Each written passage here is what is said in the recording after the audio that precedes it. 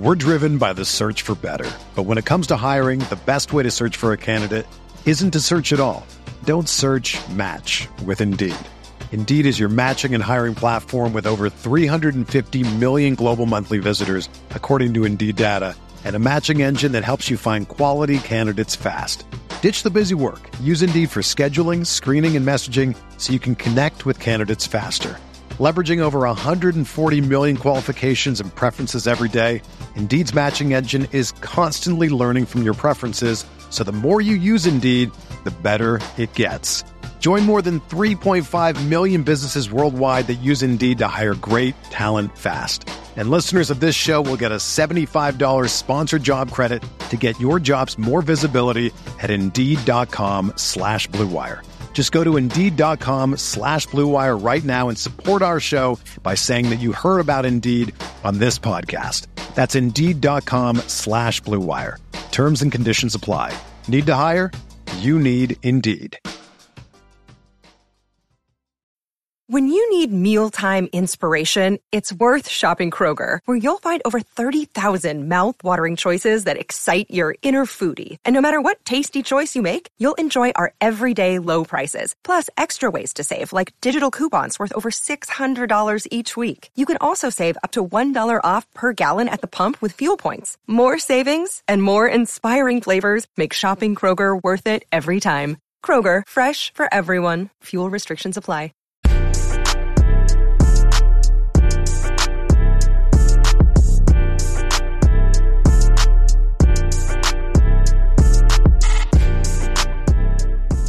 And then there were four, and there's two of us back here. We are moving into the conference championship weekend, the NFL season winding down. Food for thought. This weekend was nuts, and that Kansas City Buffalo game lived up to the hype. Will Priester, good to see you again, buddy. How are you? Listen, I'm good, brother. And, man, you know, we just coming in hot right away. It feels like we might be just coming in hot on this one, Luch. No time for pleasantries, no real introduction. We're not slowing down. We're just hitting it. Yeah, let's just sit right there. Let's just sit right there. Patrick Mahomes, yet again, makes it to an AFC championship. In the 1 year, we thought, Mahomes will be at home while the AFC championship's going on. The Buffalo Bills have proven that there's a little leprechaun running around that organization from Boston. Something is happening there that we can't quantify, that we cannot explain. Luch, this just has all the makings of the old school Buffalo Bills that made it to the Super Bowl but could not close the deal. This team, they just – and Luch, don't we feel like the window is possibly closed now? Like, I get it. Josh Allen's great, but they just can't get over the hump here. They just can't get over the hump. And, I mean, the AFC is only going to get better. Like, the Jets should be better, essentially, if Aaron Rodgers plays next year. We feel like Miami is going to be better because I don't think this year was their ceiling, Luch. I think this was more of a mid-floor for them. If their defense was better in the playoffs without those injuries, like, maybe they even go to the AFC Championship. As an example, we don't know. But my point is, gosh, aren't teams going to be getting better? We feel like the Chiefs should be better. We feel like the Chargers get a new coach. They're going to be better. We feel like Pierce being named the head coach of the Raiders are going to play tough football. We feel like they're going to be better. You know, what are the Broncos going to do? They were better in the back half of the season and then just sat Russ, last 2 or 3 games, I think it was 2 games to be exact, if I'm not mistaken. Feels like they should be better. Not only that, the Jets are getting Aaron Rodgers back. But that's what I said. Yeah, the Jets are going to be better with Rodgers. The Patriots, perhaps they get better. We don't know. Like, teams are going to get better, it seems like, at least on paper. And where does that leave the Buffalo Bills in the grand scheme of championship football? Now, we're not saying they can't go out and win 8, 9, 10 games, but, like, is that going to be enough? That was barely enough to get them in this year. If the Dolphins don't have a meltdown at the end of the season and lose to them, like, the Dolphins are the number 1 seed and the Bills got to go on the road. Like, and guess what, Luch? I'm saying this. It sounds like I'm a Debbie Downer. I'm really heartbroken for the Buffalo Bills nation because they experienced this type of heartbreak in the 90s with Jim Kelly and Bruce Smith and that crew. And now you're telling me they thought they were back. They thought they were almost back. And now the rug's been pulled from under them yet again. It's awful. It's awful. We kind of knew Kansas City and Buffalo just kind of incomplete teams, much like most of the league is. The two complete teams that we've been tabbing on for 2 months are still left, San Fran and Baltimore. And we saw some some food for thought tier 2 results. And if you listen to our podcast in the past, we kind of tier our teams and rank them and have some fun that way. And first of all, you're playing devil's advocate. Buffalo was depleted. And for most of that game, they were just mauling up front in the trenches. I mean, if you're going to beat Kansas City, you're going to run the football. And they were.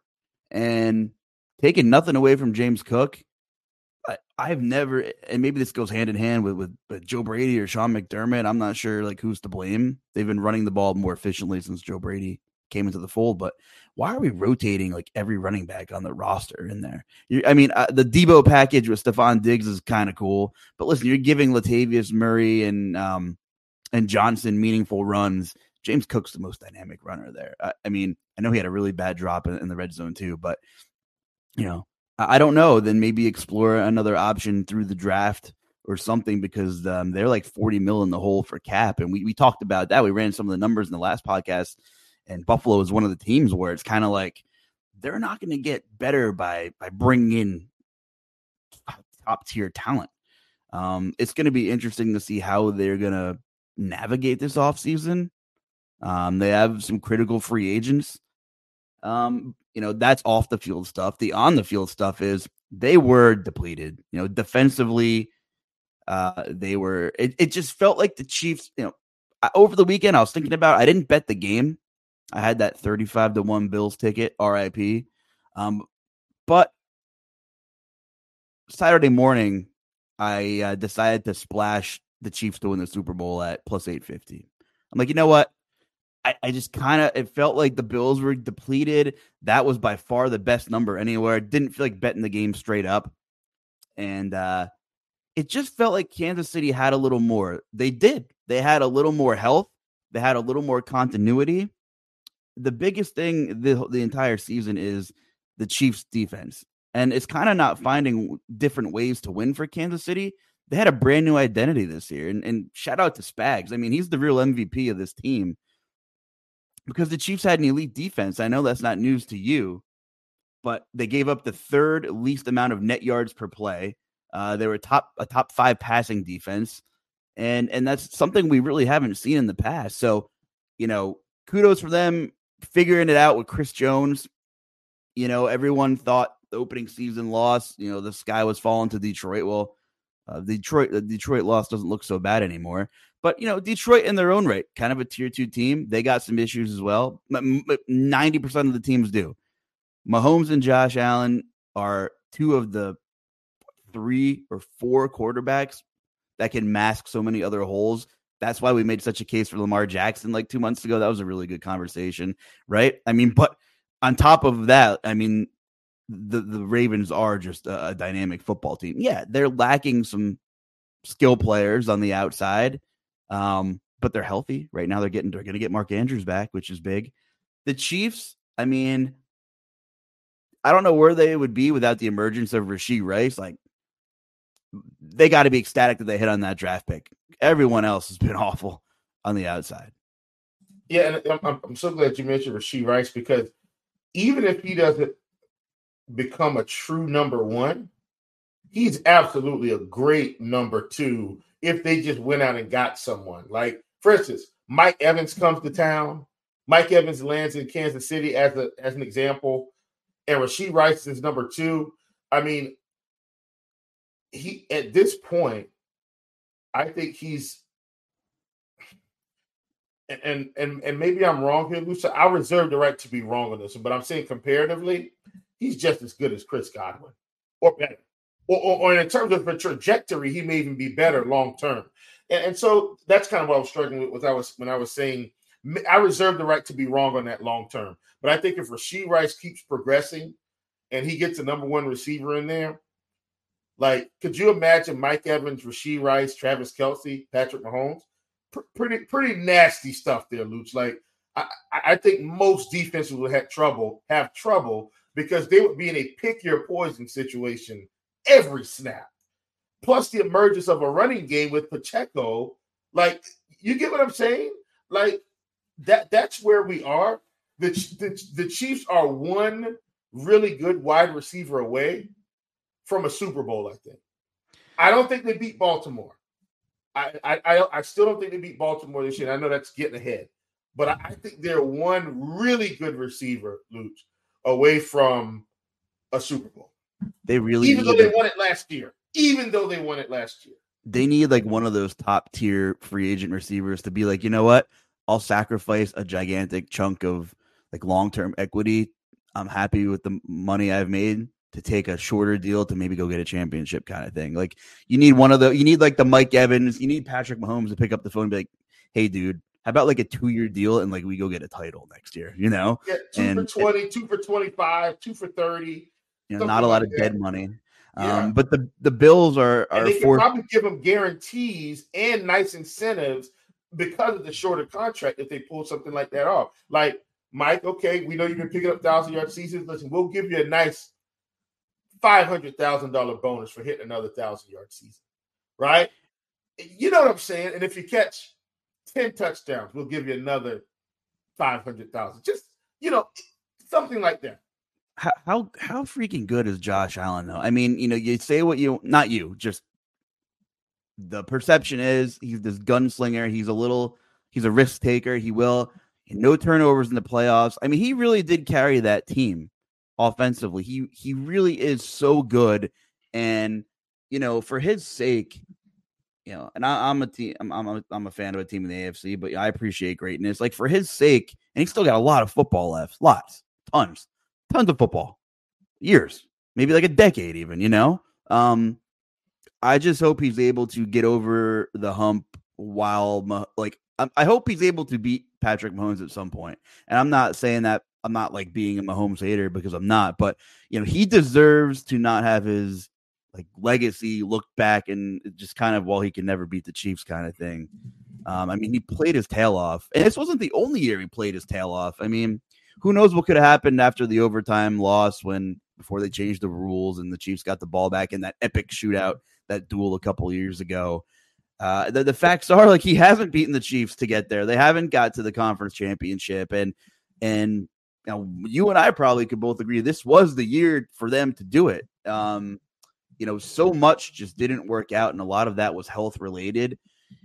You know, not losing Gabe Davis on a game where they didn't have any explosive plays, which is crazy to think about. A Josh Allen offense had 0 explosive plays against Kansas City, which, again, tip of the cap to Kansas City.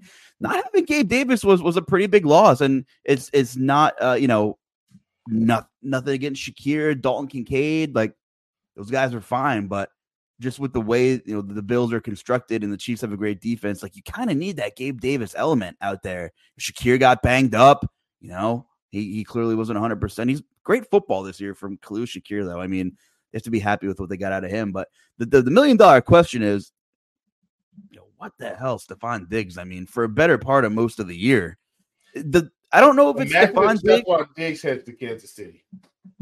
You put. Imagine. Wouldn't that be a kick downstairs for Buffalo fans? But like, but I'll lead you with this.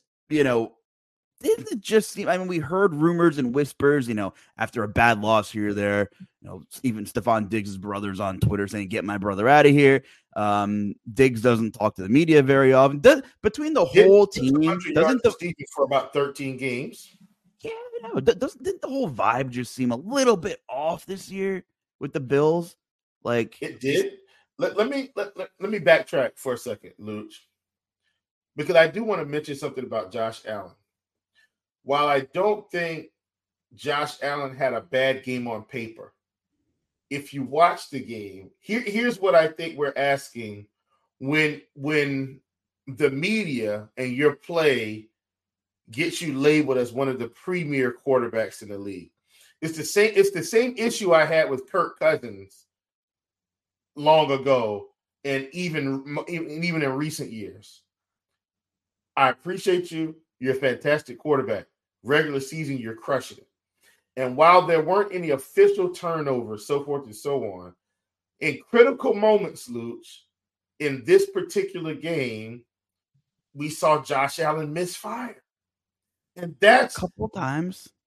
But a couple of times in the playoffs is what we're asking you to do to get you to a championship, right? Like, so I'll give you an example. Because Lamar Jackson hasn't played well in the playoffs historically, right? He hasn't been a lot because, suppose he's been hurt. But I'm doing a comparative analysis for a reason here. You watch the first half of it, it just seemed like Lamar just couldn't quite get in a room. I'm going to call that rust. I'm going to give him a pass, but they really had his number. Second half, Luke, we saw Lamar come out and take control of this game and say, okay, this is what we need to do to win. This is how we're going to win. Had some timely clutch runs for touchdowns to just continue to push the lead. And what did we talk about with Baltimore? Despite they're not going to beat themselves. So you better find a way, right, to beat them. And we thought with that big kick return that might have been Houston's kick in the butt to say, okay, we're here. Nope. Lamar comes out and continues the game plan. And we saw in the end how lopsided the score was versus how close it was in the first two quarters, right? Lamar had to take a step, and you said, and you left that game saying best player on the field, Lamar Jackson. For sure. There's so many twists and turns. But here's what I'm saying. I know. At Mahomes, right? This team misfires all season. The offense is struggling all season. What does Patrick Mahomes do, though, Luke? He comes out and they just find ways to win. And he gets in one of the biggest moments again. What was the knock on Mahomes? It wasn't his fault, but what was the knock? Can't go on the road and win a playoff game. Yes, I know Tyler Bass misses the field goal. I get it, right? It's a team game. But in that closing drive, Luke, we saw, what do you see? Misfire on a wide open touchdown pass, throws him too short, fumbles the football, could have handed the game away. Like, it's just, you see what I'm saying, Luke? Like, in those moments is when we're saying, hey, Josh, be great all the way through. In those moments is when we need you to step up and put on the cape. You know what I'm saying? Not in the first quarter when the game's 3-3. We need the cape when the big moments come up, when you got to have the drive, right? And we don't get it. Luch, I know 2 years ago, 3 years ago, whatever it was, he put on the cape, and guess what? You leave Patrick Mahomes time, Patrick Mahomes puts on the cape, you lose the game. I get it.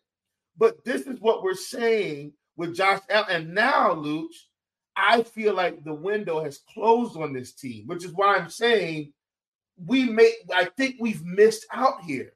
This might be the best we see of the Buffalo Bills. It might be.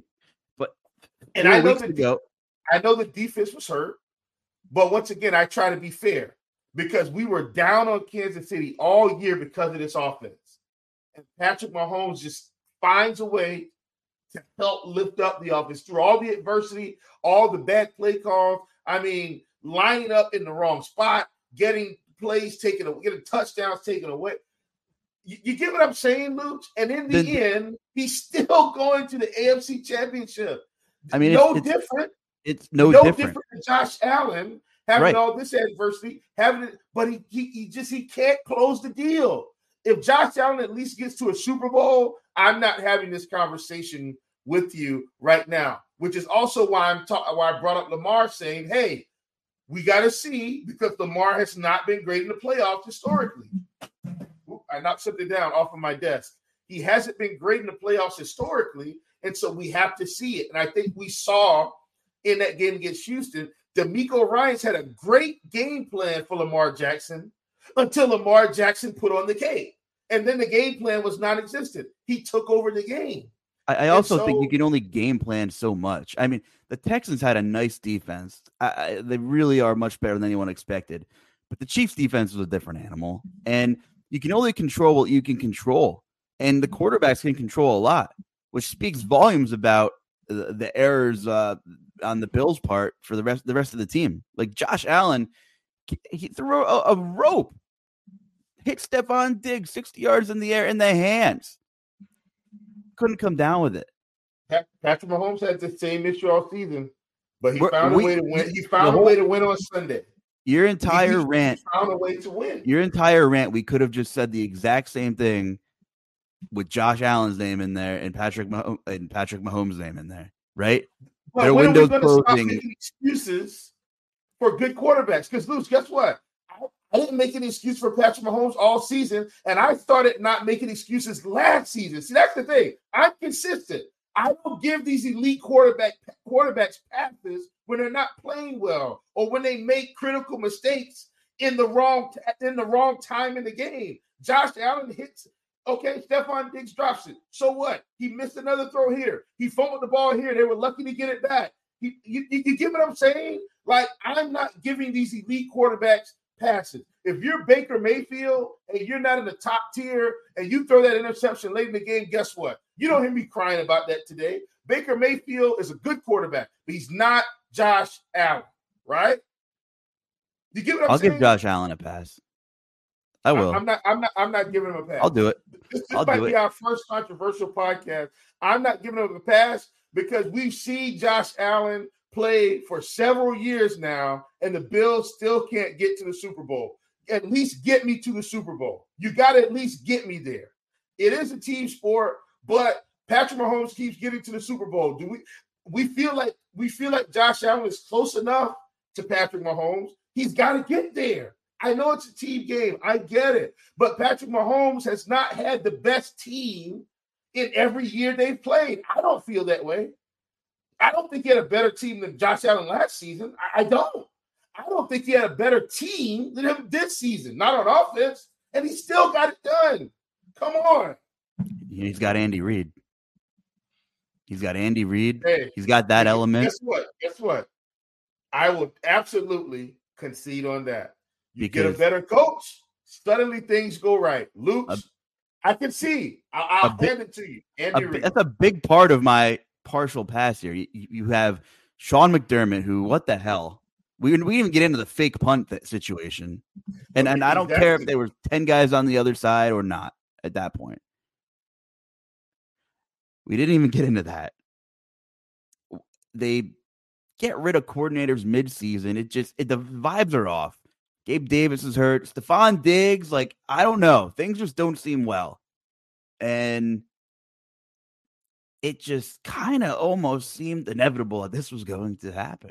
And I hate that. And the thing about Josh Allen and not getting there, he, for more times than not, he just keeps losing to arguably the greatest quarterback we've ever seen. Who knows if Mahomes will be the GOAT 10 years from now? I'm not saying he, is taking that title from Tom Brady or whoever else he thinks the greatest quarterback of all time. But it's not like he's lost the game manager Aaron Rodgers one year and Kerry Collins the next year and Ty Detmer. It's not like he's losing to Chris Winkie. You like these name drops I'm throwing out here at you? Listen, I get it, Luch. But I get your objective. Get me to the Super Bowl. He's lost 3 times to Patrick Mahomes by a total of 15 points. And that's excruciating, like you said, for Bills Mafia, for Josh Allen, for everyone. But I hope they do the right thing and get rid of Sean McDermott, in my opinion. We've seen enough. He's been there. Luch, let me say this. This is going to be my last thing. Respect to Josh Allen.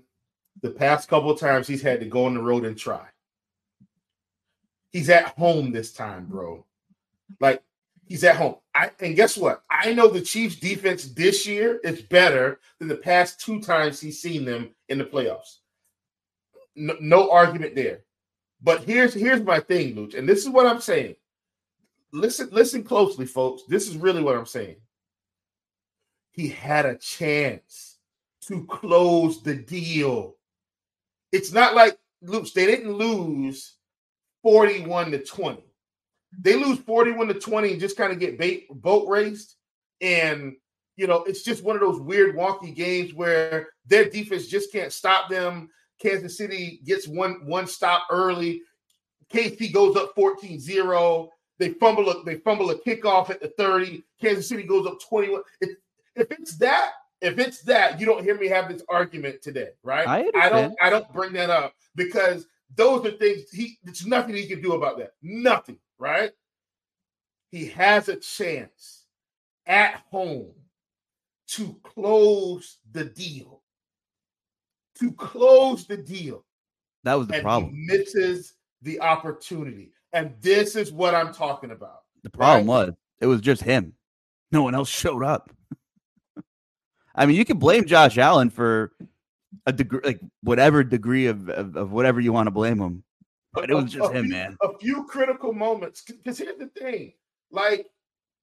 And I'm going, man, and this is probably just a kind of organic show because, it's the playoff. And we really got a chance to have these teams under the microscope, Luce, because we could watch every game. Like, it's not like the season where we got 10 games going and I get to watch some of the Falcons and some of the Panthers or all of the Panthers, some of the Chargers.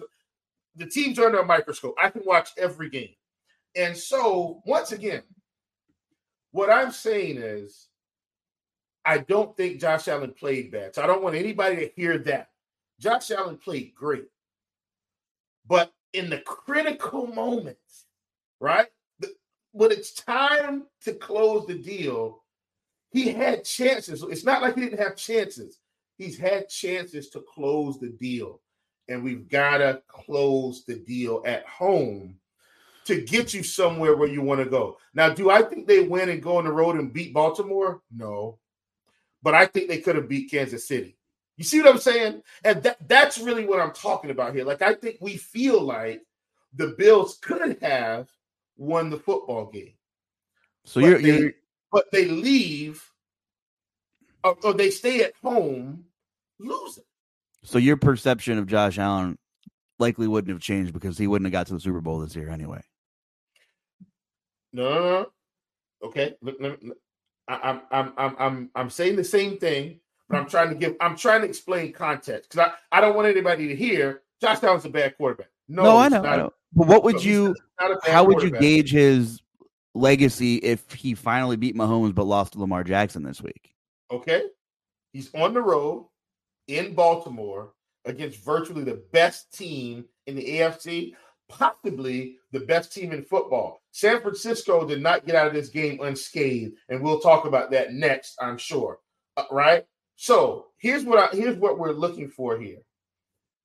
If he goes into Baltimore and it's just blow for blow, Lamar Jackson has the ball last. Lamar Jackson, they lead a game-winning touchdown field goal drive. Guess what? That's not on Josh Allen. Here's why. When he leaves the football game, this team is in control of the game, right? If at that point Lamar Jackson marches them down, hey, they just got beat by the best team in the AFC. Now, what I want to say is this, Luch. I understand that Tyler Bass misses a field goal, right? I understand that, but it shouldn't have come to that. He had too many chances to put the ball in the end zone, and they had miscues on the way there during that last drive that led to a field goal. There were misfires that happened where they had touchdown opportunities. And some of them weren't because the defense screwed it up. It was because of the miscues on offense. That's what I'm saying here. That's all I'm saying. At home, you got a shot to close the deal. Close it, man. Like, go claim your glory. You know what? Go claim your glory. So Josh Allen is a competent enough quarterback and can just do Josh Allen things on the ground, ad-lib, that he can, overcompensate for a bad play caller or a prehistoric play caller. The problem is if they want to move on from Sean McDermott, like all these other teams have already started their process. Some of these guys are in second interviews. These really good coaches are all through the motions right now. But there's a couple, who would go in there and maybe win a game like that or two? My guy, Michael Vrabel. Would be Mike Vrabel. Listen, I don't know. I don't know. I get it, Luch. I get it. Listen, honestly, if a job opening comes open in Buffalo, that's probably going to be the most coveted head coaching position in football. It is, but they're late. I will they're give late. you that.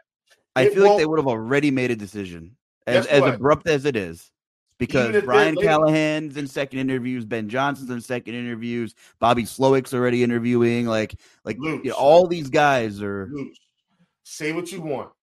Say what you want. I don't care if those guys are in second interviews. If the Buffalo Bills have an opening, especially for offensive guys, and they know, and Buffalo calls, I can assure you they're taking the interview to get a chance to start your head coaching career with Josh Allen. You know who likes cold weather, is used to playing in rain? Pete Carroll. I can't see it, but it just no. Pete, but listen, Mike Vrabel to Buffalo is like kind of nightmare fuel. He better get a good offensive coordinator. Their defense will be great, But hey, it's what we talked about too. Everyone poaching everyone's offensive coordinators to find the next best thing is terrifying, and we talked about that on the previous show.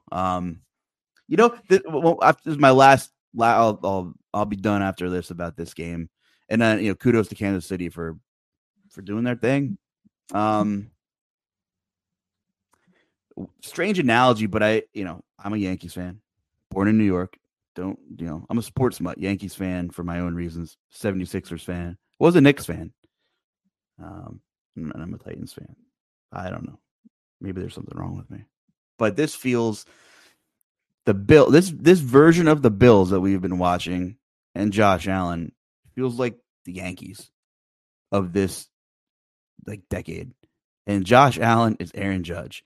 And Aaron Judge keeps losing to the Astros 3 times in the ALCS.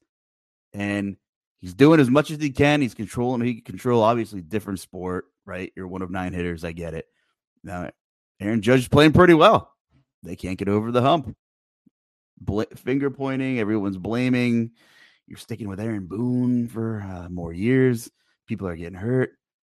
But, both the Yankees keep losing to what has been mostly objectively the best team in baseball. Josh Allen and the Bills keep losing to Patrick Mahomes. I mean, geez, if Patrick Mahomes in the NFC, you can't keep playing this tinfoil hat game, but we might have seen Josh Allen in a Super Bowl already. But it's part of the reasons why I'm willing to give him a pass is he just keeps losing to the greatest quarterback we've seen, other than Tom Brady. It's Mahomes, and maybe the greatest coach, arguably too. But it's just weird vibe. I can tell you right now, the greatest quarterback of all time is going down coming up this week. I can tell you that right now. Well, before we talk about that, I'm putting my stamp of approval, Chiefs stamp of approval on this one. Chiefs are not beating Baltimore on the road. If you look up scores and odds, I already bet Baltimore money line, by the way. Yeah, they're not doing it. They're not doing what. And once again, Luch, what did we talk about? Man, can we talk? Can we just go ahead and talk about that game now? Baltimore, Houston. Yeah, let's stick in the AFC. Go for it. Here's what we talked about, Luch. If you remember last week, what did I talk about with Baltimore? They weren't going to beat themselves, right? That's not their MO. Defensively, Luch, what did you see in that game? Disciplined defense. They might hit them for a play across the middle or a few here and there. You're not going to get them over the top like they got some of these other teams. CJ Stroud, right? Under some duress sometime. You saw some delayed blitzes from Patrick Queen. You saw some delayed blitzes coming off the edge. They couldn't get the running game going. You see what I'm saying? Like Devin Singletary got involved in the passing game, but virtually no yards on the ground. I think he had 18, 19, 22 yards, something very low. My point is this defense makes you make mistakes, right, Lucha? That's what we talked about. You weren't going to just come out here and throw it all over this defense. They were going to make you make the right play every time. What did they do? Lucha took away the running game, got them in mostly intermediate to longer distance and downs on third down. And when you don't convert it, you have to kick it off to Mahomes, kick it off to Lamar Jackson. What happens? Lamar, you may hold him for a little while, but eventually, what is he? He works in the field goal range, works into the red zone, works you into first and goal, and then all of a sudden the touchdowns start to come loose. And we saw them come in bunches in that game via the run game. Lamar's legs. I mean, did you see that those running plays as they got within about 15 yards, dude? Basically pulling a guard outside, letting him lead the way, and Lamar gets the option to go outside or inside and take it into the end zone. And we saw that twice in the same game. We saw some nice shifty play action. Lamar throwing it down. Like, this is what we saw, right? They did do a good job on Lamar in the first half, mostly making him uncomfortable, getting him off his spots, trying to keep some form of a contain. But you can't do that to Lamar Jackson all game, and the defense is going to wear down the offense, right? They just play really good complementary football, and if they don't give up a punt return or a kick return for a touchdown, this score is even worse. But Baltimore just has a really solid team on both sides of the ball, and the quarterback run outside of the design runs is what makes Lamar Jackson a special quarterback, where we call Patrick Mahomes, I guess, probably one of the greatest talents because of his arm and creativity and his imagination and his way he can play the game from the quarterback position a different way. We get that same thing from Lamar Jackson, but in a different way. What have we seen this season, Luch, when Lamar gets outside the pocket? He's mostly looking to throw until he realizes, hey, I have to take the run. I have to take the rush on this one. So that's Lamar Jackson's gift. That's what's comparable to Patrick Mahomes. His is just the creativity of the legs, where Mahomes has the creativity of the arm. Both get outside the pocket to throw, but when Lamar has to run, he's virtually unstoppable. Mahomes' shiftiness is unlike anybody I could really think of if I'm comparing. He's the guy you're yelling at your TV if you're a fan of the defense, saying, how are you not tackling this guy? One subtle shoulder shrug, one little hitch, one little shoulder shrug, missed tackle, boom, dart 20 yards over the middle, right? Like, Lamar is such a threat with his legs, but Todd Monken came in, and when we talked about this, he didn't come in and totally redo this whole thing. Played to Lamar's strengths. We're 3 weeks removed from him throwing 5 touchdowns and 300 yards against Miami, though. How about that win against Baltimore the Rams at home in Baltimore? Earlier, was it late November, early December against the Rams? Overtime win in the rain. Lamar throwing for over 300 yards in that one. So they obviously want to get their little dynamic run game going, but don't be fooled. They can complementary, as you said, complementary football. Use the pass, in neutral situations when they want to. They don't have a guy that's going to go out there and get 100 yards a game, but Zay Flowers chips in with 50. Mark Andrews will get you 50, or Isaiah Likely gives you 50. Nelson Aguilar suddenly has 40 yards. Rashard Bateman has 2 for 40, and suddenly you got 230 passing yards. And what Lamar does with his legs is just kind of unprecedented outside of what Michael Vick used to do to the league, and a handful of other guys maybe. So I'm with you. I mean, Baltimore is a wagon right now. We had the commish come on a couple weeks ago and talked about how historically good their DVOA has been at this defense. Jadeveon, all these guys coming together, healthy, playing football. Marlon Humphrey, healthy. A guy who's missed some time in the past for various reasons. It's good to see a plan coming together when everyone's healthy. Like I said, Jadeveon Clowney. I mean, healthy, kind of had a little bit of a career resurgence there. I mean, he was terrible at the tail end with the Browns. He was terrible in Tennessee. He comes to Baltimore, age 30, and kind of schematically finds a niche. But I think that's also a testament to how good Mike Macdonald is. And he's doing this all while he's interviewing to be a head coach somewhere, hypothetically. And Mike Macdonald is a wizard. He is maybe the best defensive in-game adjuster in football. I mean, just did a number on CJ Stroud and company. And I you want to make excuses for CJ Stroud, go ahead. Didn't have Tank Dell, they've been banged up. Hey. But I'm going to interrupt you for 5-10 seconds. CJ Stroud, we don't have a problem with CJ Stroud. He's no. Best this team could have asked for this season. Now, next season, let's just see some gradual improvement, right? That's all we're looking for here, I think, with Mr. Stroud. Incredible season for a rookie. I don't think this team could ask for anything better. He played and had an incredible season. Now let's get better.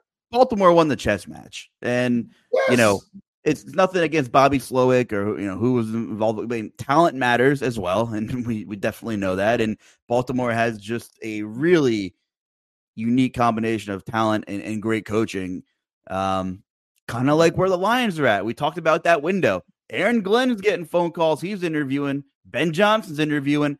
They got Dan Campbell, master motivator, right? He does what he has to do with that football team and lets his elite coordinators do their jobs as well. Right now, obviously Harbaugh, fantastic coach, but he also has the luxury of having elite coordinators and talent as well. And it's a small window, probably even smaller than most people realize, to have everything cohesively working together. I mean, look at the Bills. My biggest issue was the coaching, right? And then some of the skill players. Kansas City have the coaching outside of Travis Kelce. Didn't have much for most of the year besides, Rashee Rice kind of emerging. Detroit, the back end of that defense is definitely liable, but they know who they are. Most of these teams have flaws, but they have the coaching right now because the coordinators are so damn good. Everybody on that team's playing for Dan Campbell, and you have skill players. And I think, we'll get to. Do we want to spend any more time on Houston and Baltimore? I mean, it was probably what we expected. I mean, no super shocks, right? I mean, great season for Houston, great season for CJ Stroud. Like you said, Lamar took care of business in the second half, and I think we expected him to, right? Anything else you want to add on that one? No, just that, I think, Baltimore, we considered them tier 1, and I think we were right on that. And we're not, listen, that's not groundbreaking news, folks. We're not like off the reservation against most NFL analysts that played the game or didn't play the game. I think we all, as we watched the games and watched the season unfold, we felt like this was a good football team. And let me say this, Lamar's getting it done similar to Patrick Mahomes with a good defense, right? But Lamar has also been able to get it done this season with some of those injuries, right? We saw Mark Andrews go down. We saw their top running back go down early in the season. Now, obviously, Gus the Bus has been in the system, and some of their other running backs have Justice Hill. He's been in the system. Odell Beckham, this is his first year. Zay Flowers, this is his first year. But Bateman's been there, and some of the other guys like Devin Duvernay, who's on special teams. Like you see, but Lamar's been able to find ways to get it done. Isaiah likely had to step in, but he's been there. So there's been some continuity that I think has helped them even with some of the injuries. Here's one last thing I'll mention about Baltimore, because I do think this was important. We did see a key piece from their secondary not suit up for that game in Marlon Humphrey. They had backed up in. And even at one point, I think he got nicked up or somebody else got nicked up and they subbed in for, a player too. But my point is, they did have some pieces missing and were still able to find ways to get maximum contribution from their guys. So kudos to them. We do understand that Mark Andrews was close last week. We think he's going to suit up this week, which should only help this team as long as he's ready to go. I just look at the linebackers they have on Baltimore, and it's like they might have had a couple of years where they were looking for their guys. Early 2000s teams with Ray Lewis and company. Then they go out and get Roquan Smith, Patrick Queen in the draft, and Clowney. Roquan Smith was the big one, man. That was the big one. From getting him from Chicago was, wow. Incredible. Got some dogs over there, man. Definitely got some dogs over there. Yep. But Baltimore doing their thing right on time. Hopefully getting Mark Andrews back. And he did practice. He practiced. I was a little surprised that they didn't. 2 days in full last week, and he still didn't play. So that's what I'm saying. I'm pretty confident he comes back this week, Luke. Wouldn't you agree? I'm pretty confident he comes back this week. I agree. Yeah. Getting into the Tampa Bay, Detroit game, and I was saying everything kind of coming together for Detroit. And on the flip side, Tampa Bay, Baker Mayfield, football's poetic. Pretty good game, all things considered. Couldn't get the job done, but kudos to Detroit's fans for sticking with their squad. It's been a really long time, and that place had to be just bumping in Motor City there. But much like Detroit and their coordinators, where there's success, the league will find you. And Dave Canales getting some attention now, has some head coaching interviews, and he's done a great job with Baker Mayfield. He's been around a little while now, still a young guy, late 30s. And there's a couple plays he called in that Detroit game. I was like, okay, really electric stuff. Listen, and see, so now you're going to hear the other side of me when I talk about things, because I try to judge the talent accordingly. I'm actually, man, super happy for Baker Mayfield this season. Now, maybe Mike Evans stays, maybe he doesn't, Luch. That I can't answer. But what I can say is, for someone that's had a tumultuous start to their career as Baker Mayfield, if you don't think it's tumultuous, I think Baker Mayfield had 8 different coordinators in about 4 or 5 seasons, Luke, 8 to 9 coordinators. That includes head coaches and coordinators, right? Because some of the head coaches, I think, were the coordinators. Like when he had Hugh there, I think Hugh might have been the office, and then he had Kitchens, and then he had Stefanski, and then he goes to Carolina, and then he goes to the Rams. But he's had a lot that he's had to deal with.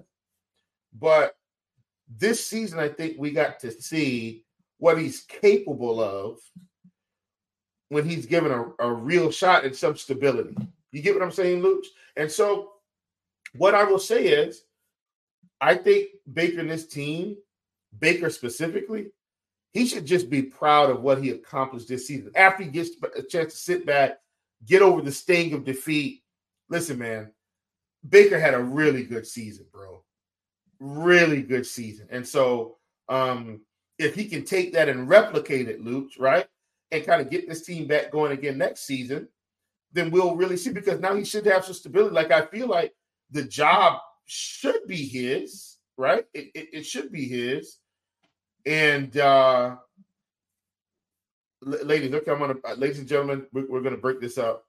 Breaking news: Panthers hire Dan Morgan as the GM. Do we have a new owner yet, though, is the question. That is the big question. I know we don't have a new owner, but we'll see how that goes. I'm hoping, Luch, I'm hoping we can just get some stability, right? Yeah. Like that's what we need, okay?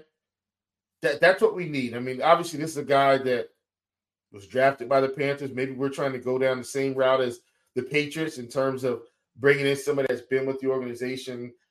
I don't know, but we got to figure this out. And hopefully we can get some continuity between the GM, coach, quarterback. Like, we're handcuffed to Bryce Young right now. So let's just get it right. Let's make it work. Let's find ways to help him be successful. Because if we can find a way for him to be successful, we'll feel really good that we drafted him. I think right now it's just such, bombs over Baghdad in the organization. We don't feel good about anything. So let's see how this goes. Yeah, and going back to Tampa Bay, same division as the Panthers. Dan Morgan, former NFL linebacker, been the assistant GM since 2021. So a little in-house promotion and maybe a little more continuity with being familiar with some of the plans that the Panthers want to have in place. Another hot commodity is the Panthers offensive coordinator getting some calls as well. To be a head coach somewhere, or maybe he'll just look elsewhere as a coordinator. But, Tampa Bay, you talked about all the coordinators Baker Mayfield had. I mean, there's a chance that Canales leaves and he's looking for a 9th offensive coordinator. Baker Mayfield, also a free agent. Mike Evans, free agent. A lot of work to do in Tampa Bay to kind of get back to where they were this year and kind of just like expand on that. I don't think Baker leaves, though, man. Like, how can you leave when this the team, even if you have to switch quarterback? Like, I think the quarterback job is his right now. No reason for him to walk out of Tampa Bay. Where is he going? Atlanta? I mean, I'm just saying, in terms of, there are places he could go. Don't get me wrong. But I don't I think he's got a job. I think this is his spot to lose. He's got a job. Yeah, this is his team. Did you see Ric Flair tweeting at him? It was pretty cool. I did not actually. Ric Flair loves Baker Mayfield. He said he wants to hang out with him and he wants his phone number. And then he said, "Woo!" at the end, just like he always does. There you go. Ric Flair and Baker Mayfield walk into a bar. That's an interesting one, my friend. An interesting one. Thomas Brown is the Panthers OC, whose name was just evading me for a second, but hard to gauge. Obviously, the Panthers didn't have a great year. Young quarterback, didn't have a ton of talent. If you look into Thomas Brown, who did he coach with a couple years ago? Sean McVay. Why is there so much damn parity around the league? Is because people poach everyone from these coaching trees that have had success, and they incorporate the same principles. And then you have a bunch of teams that are 9-8, and every game is so hard to gauge. I mean, just because I know off the top of my head, the Titans, right? They take Rand Carthon, who was John Lynch's assistant GM. Ton of success, a lot of good principles there.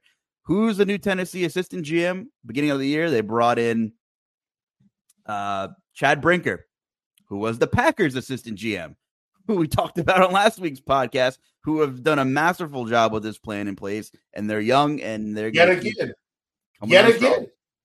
So, and if Tennessee does, and it's looking like they might hire Brian Callahan, then you have a guy who's worked with a couple of stud quarterbacks in Matt Stafford, Peyton Manning, and Joe Burrow in Cincinnati. And suddenly you just have this melting pot of guys in the right places from successful coaching trees.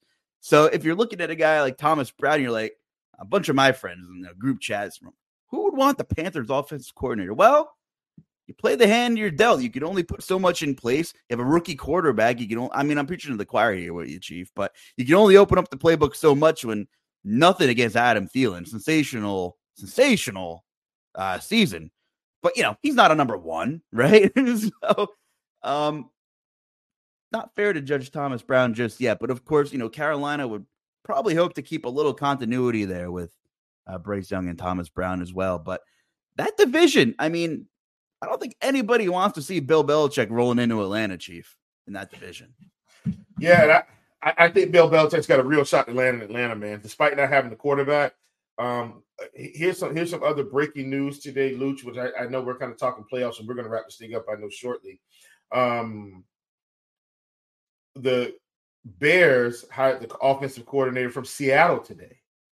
They hired their offensive coordinator. So I think changes are looming. I think that's, to me, I think that signals Justin Fields is probably going to be out the door, despite the fact that, they're keeping the head coach. I think Justin Fields is out of the door. I think Atlanta is the perfect landing spot for Justin Fields, no matter what coach they get, Luch. Here's why. Justin Fields is from Georgia. And I think just having a homecoming, being able to go back there, play football in the Falcons uniform, whether it was his favorite team or not, close to home, right? He's going to have all the support in the world, was there at the University of Georgia, kind of got shafted, if you will, had to get not run out of town, but he had to end up leaving to actually get a real shot to play quarterback, goes to Ohio State, shows, hey, man, I belong, gets drafted by the Bears, and now because of the generational talent, I'm air quoting here because we don't know exactly how he's going to play the pros, but we assume he's going to be pretty good based on the measurables and all the scouting. They're thinking he's a generational quarterback talent. Looks like he's probably going to the Bears. And now Justin Fields has to find a new home when he's been a pretty good quarterback down the stretch in that season. I think Atlanta's a perfect landing spot. He should have a good coach there because I think Arthur Blank is trying to get this right, Luch. I don't think he's just going to grab someone like he did the last time. I think Belichick or Harbaugh or someone that he knows can get the job done. I think that's what he's going with here. And I think he's going to have a really good season if that is the case. Also in other news, Luch, I guess we're kind of, since we're in the news vein, I know we'll go back and catch this thing up. We'll break it up a little bit, yeah. Yeah, Ron Rivera interviewing for the defensive coordinator position of the Eagles. Not sure if anybody caught that today. That is also happening. That actually might be a match made in heaven for Coach Rivera to just go back to coaching defense. You want to finish out your career? How many of these older coaches, Luch, right, have just been able to be head coaches, Like think about Wade. What happened when Wade Phillips, when McVay went to the Rams, McVay says, hey, Wade, please come over, coach my defense, right? Wade gets to go and do what he's always been able to do, coach defense. And I think if Ron Rivera can just be the defensive coordinator, I will say I think this Philly defense would be much better.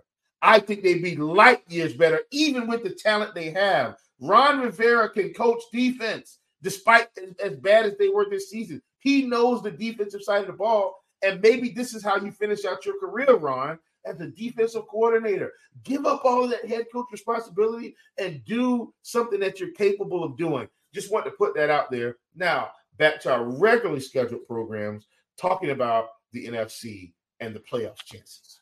Yeah, I had a friend text me and said, wow, the Bills game was much more entertaining than the Bucs-Lions game. I thought that was a very entertaining game. It was a very entertaining game. Similar to the Baltimore game, a little sticky in the beginning, right? Just teams just kind of trying to find their way, and then we got to score it in the second half. I'm with you. I thought it was pretty good. Big ups to we're just like love bombing Canales here, but he found some formations and some pistol looks and got Rachaad White going. This is a team that couldn't run the football to save their lives for the better part of 3 months, and Rachaad White, nice little gadget guy. I mean, just not known as a runner. I think of Rachaad White, I feel like he can catch the ball out of the backfield. Not like he's tiny, not like Darren Sproles change of pace, but I'm not like wowed by Rachaad White on the ground. And, would he be my first 5 choices of who do I want to break a tackle? Probably wouldn't be him, but he looked good. But really, they found a way to get him in space, and that's something that many teams haven't been able to do against Detroit. And that kind of opened things up later in the game, for Baker and Mike Evans to kind of do their thing. Cade Otton, really nice game. There were, one thing that makes elite teams elite and good teams just good is, there were just what appeared to be missed assignments up front blocking in the first half of that game. With the blitzes off the edge, and it's not oftentimes I agree with the broadcast, but there were free runners multiple times.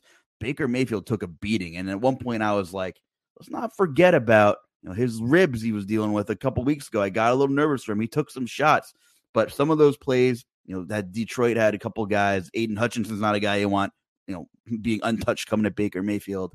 And, those games, the 3rd and longs, they had a lot of negative plays, a lot of missed assignments blocking, and that I don't want to say that buried Tampa Bay, but as a team in the Bucs that still had a real opportunity in the closing minute and a half, 2 minutes to get the ball in hand down, a score and a 2-point conversion, and all the cards did not, fall in their favor at the end there. But hell of a season. With the way Tampa Bay was playing, I can't say that there was a massive gap between those two teams. I think Vegas was probably about right. I think that was like a 6-point spread, and the Lions backers were happy to get a W after that one. But here we are, and nothing. The Tampa Bay, that team should not hang their heads. They had more holes than most of the playoff teams that were there. And for Detroit, party on. Anything can happen, and we're gonna see what they got in San Fran coming up. But I guess what was your biggest takeaway from that game as a whole, Chief? My biggest takeaway is, how I felt about Detroit going into the playoffs. I felt like Detroit had the easiest road to the NFC Championship. They did, but they also still had to take care of business, and they did. And now they have to go on the road to earn a spot to the Super Bowl. I saw some really good things from this team. I think Detroit's a much tougher team than we give them credit for. I think, what Dan Campbell has done in terms of motivation and pushing the right buttons for this team has helped them. Now, guess what? When you're an aggressive coach, sometimes it's going to work and sometimes it's not. And so we got to figure out this week, does that aggressiveness help him this week or does it hurt him? I caught a really interesting stat, Luch. The Lions have scored more points on 4th down than any other team in the league. I think they've scored 99 points on 4th down this season. That's at least 10 to 11 more points than the next highest team. So the aggressiveness has been working out, but it's all about the right time to do it. And does Campbell push and pull the right buttons at the right time? what I will say, because I know we didn't really talk about San Francisco, but we can talk about it briefly, because I think that game, we expect them to win. They had some hiccups in that game. We think Deebo Samuel's borderline to play or not play. Here's what I will say. I think Detroit has a chance to beat San Francisco because I think they have enough weapons. Can they get enough pressure on Brock Purdy in the passing game to get them off their game calling script? Here's why I think it's important, Luch. One of the things about Mike Shanahan that's been incredible, this man can call a game. But did you see the clock management in this game? And this isn't something that's been just like this game. We've seen some clock management miscues. And so if the ball falls the wrong way at the wrong time, Luch, and we end up with Detroit in this interesting lead situation at the wrong time in the game, look out San Francisco. They could very well be at home. Do I think San Francisco should go back to the Super Bowl? I do. Right? I'm not going to let the Lions fool me here. I do think San Francisco is built to go back. But I think if Deebo Samuel is out, I'm going to get concerned. Right? If the Lions can get in and run the football, I'm going to get really concerned. Right? If the Lions are able to run the football, Luch, in this NFC Championship game, I'm going to be very concerned about their chances, because this team schematically wants to do the same thing that San Francisco wants to do. Get out and run the ball and then hit you deep for play action at the right time. And if that comes together for them, San Francisco is going to have a dogfight on their hands.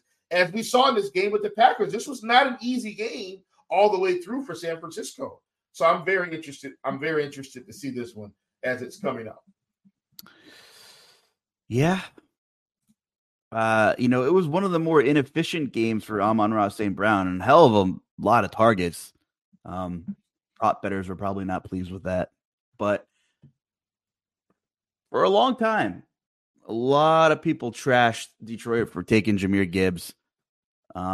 Sure, could you have went out there and found a different change of pace back? But he really is necessary, a switch of gears from David Montgomery.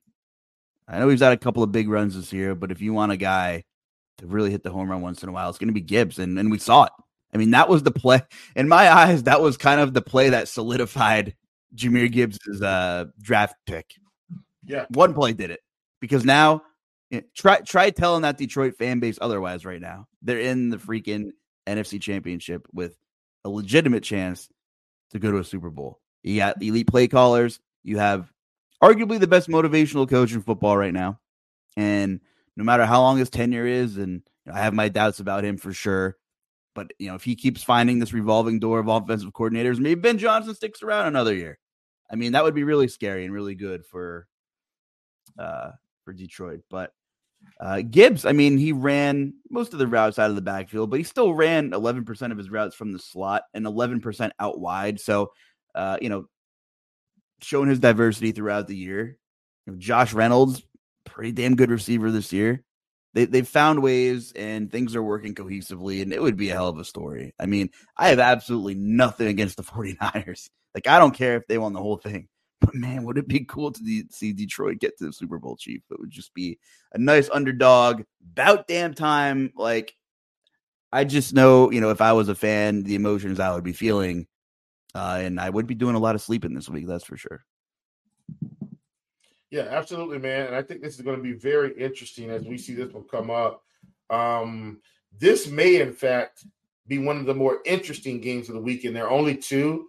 I think with Baltimore and Kansas City, Luch, we feel like Baltimore is the best team, but we feel like Patrick Mahomes and this team, they just know how to find ways to win. So that dynamic, I think we're expecting a really competitive game. If Detroit comes out and puts the pressure on San Francisco, I actually think there's something the general media and consensus, I think we're not expecting that. And if Detroit plays well and has a shot at the end to go to the Super Bowl, or is leading at the end and San Francisco comes and just kind of wins it down to the wire, I think that's going to be something that's a little bit more shocking to the system for the average everyday fan, especially since we're used to the same old lines.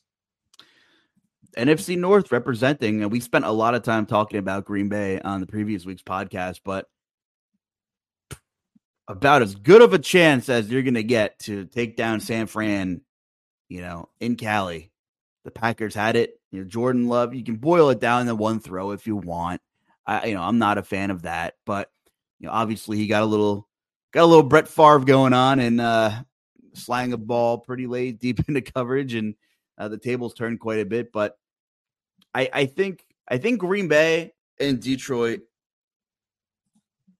and maybe even Green Bay, just with Detroit's probably going to lose both of its coordinators at this point. Green Bay might be the biggest winner in terms of that narrative. The biggest winner that's not going to win this season might be the Green Bay Packers. And Jordan Love really turned up, looked phenomenal. We've seen him grow before our eyes. He looks like a quarterback with poise now, and that changed dramatically from 3 months ago. Like, when he's in that pocket and he's comfortable, he doesn't look like the Jordan Love from September.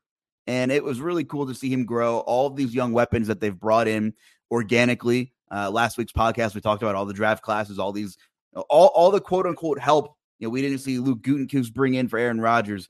They've kind of done it. They've chipped away at it. But the last, this draft class, bringing in Musgrave, bringing in Jaden Reed, bringing in Tucker Kraft, all huge contributors. Getting Aaron Jones healthy at the right time was huge as well. And I tip my cap to Matt LaFleur, who has proven he didn't need Aaron Rodgers to do his damage. And they have a real winner in Jordan Love. That division is going to be tough. I think Green Bay is one of the biggest winners. They might actually have the youngest roster. Top of my head, I'm not sure. I think they do. But honestly, sky's the limit for Jordan Love and this Green Bay team, who has a head coach in Matt LaFleur, who's not going anywhere anytime soon. Yeah, absolutely, man. And they do have the youngest team. And once again, Luch, I've been saying it all along. People think I'm crazy.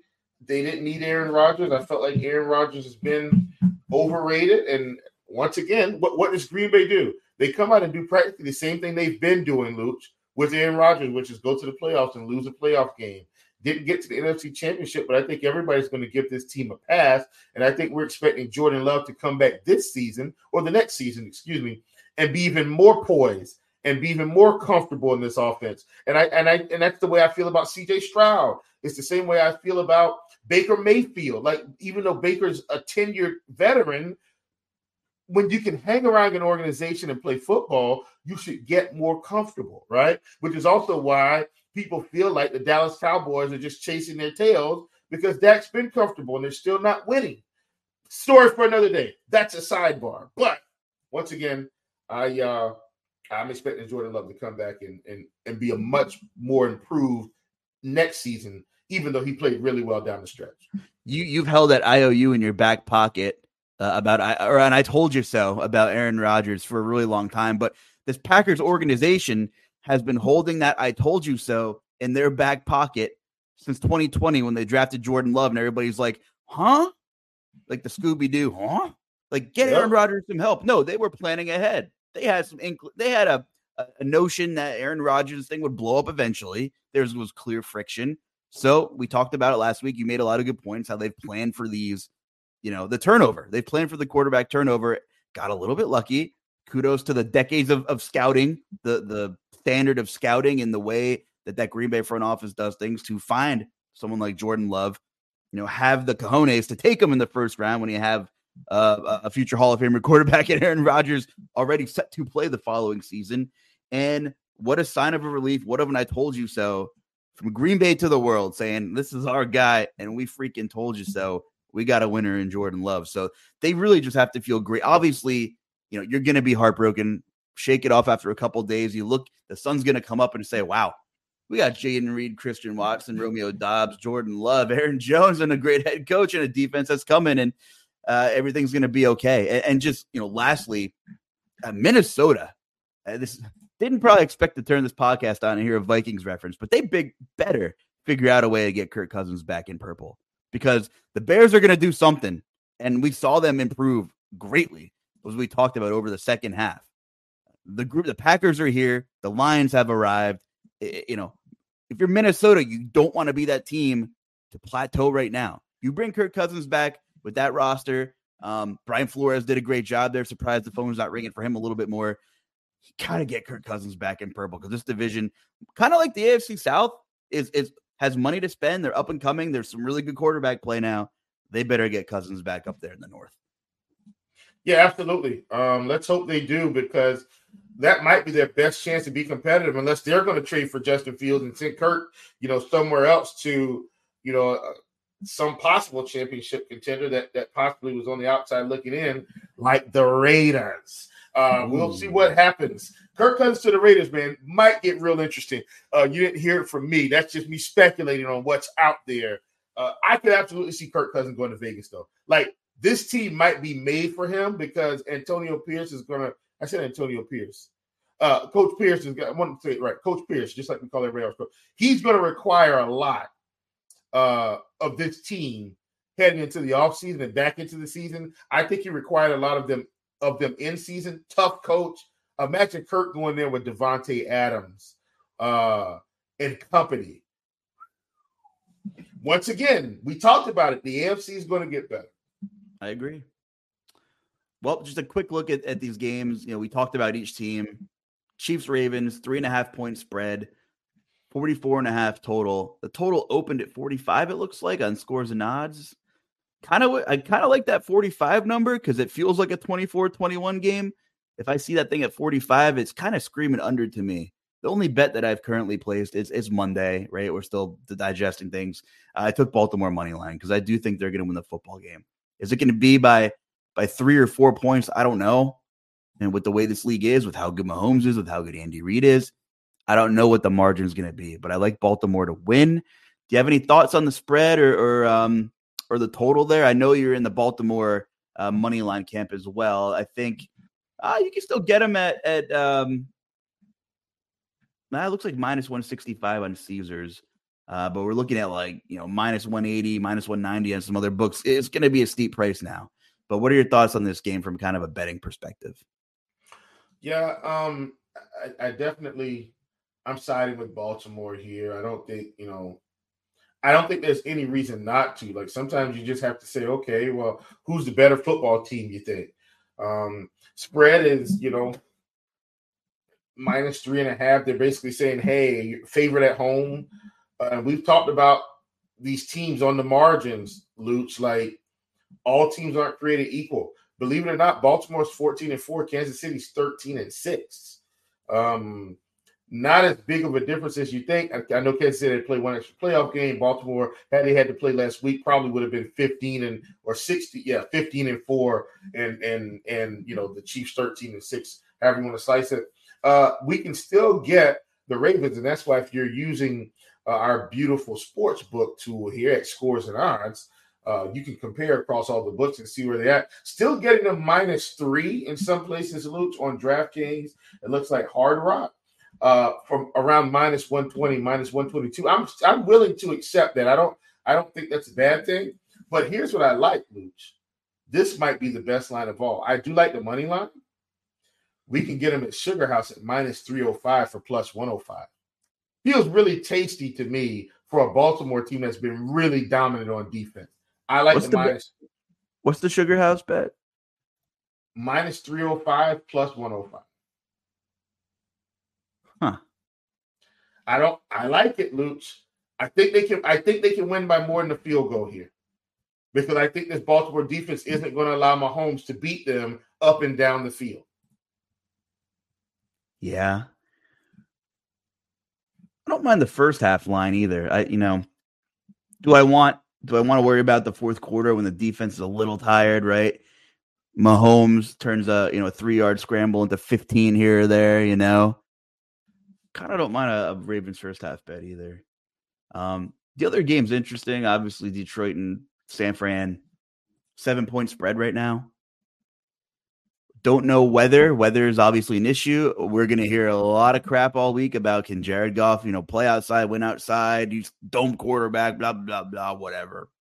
If you do want weather updates, check out Kevin Roth on our Roto Grinders NFL weather page. He's also a pretty good Twitter follow. Our meteorologist there at Roto Grinders and Scores and Odds. Definitely give Roth a follow. His stuff's unbelievable, the stuff he does. But let's just say there's no weather. Let's just say it's fine. Doable, whatever, nothing extreme. What do you think about 7 points in this game? I think it's too much.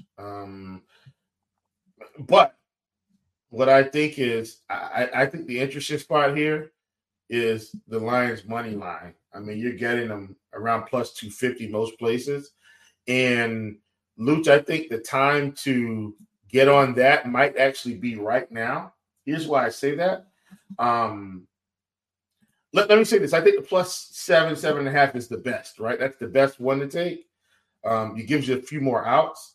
But I think if you think Debo sits, right, that could drop down to what, plus 180, plus 200, I think.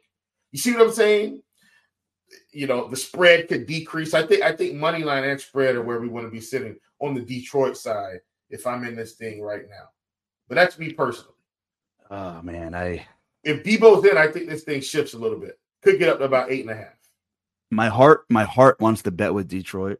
And I know I've done my Dan Campbell, I poo-pooed on him a little bit from time to time, but Ben Johnson and Aaron Glenn are such a big part of what they do that I love Dan Campbell for what he does. Like, he's a top tier. Like, I want to run through a wall for the guy. Like, I'll do it. Yeah. But man, I just and look at San Fran and who they've played.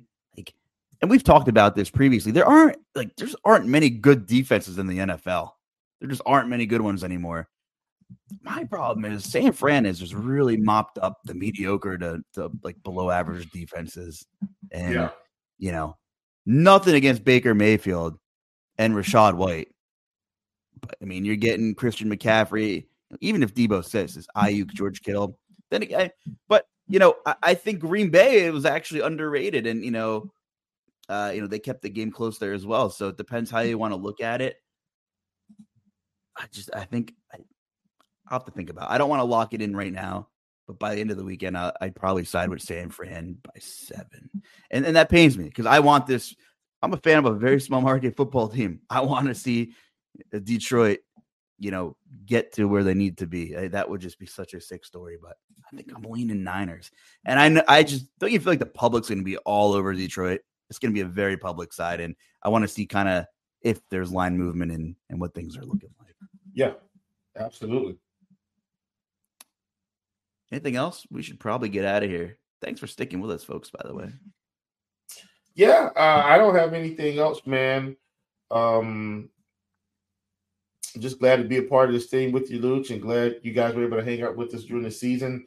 I know this isn't the traditional podcast for Daily Fantasy Sports, but I do think there's value in you guys seeing us be fans, right? And just talk with our hair down a little bit and just kind of bring you our thoughts from watching the games, looking at the data, and hopefully, making it palatable for all of you guys week in and week out. Thank you for inviting us into your homes and to your podcasts, in your cars, on your Apple Play, your Android Auto, whatever it is you're utilizing. We're super grateful, and hopefully we'll be back next season yet again. Not this. I don't think this is quite the last one. I think we got one more, and we should have one more. I think we got one more, and that's it. And we will bring the heat for that one. But I still want to just take a moment and thank all of you. You guys are the reason we do this and come on and talk sports. No doubt. We will have all kinds of content on Roto Grinders all week. We already have betting picks up at Scores and Odds.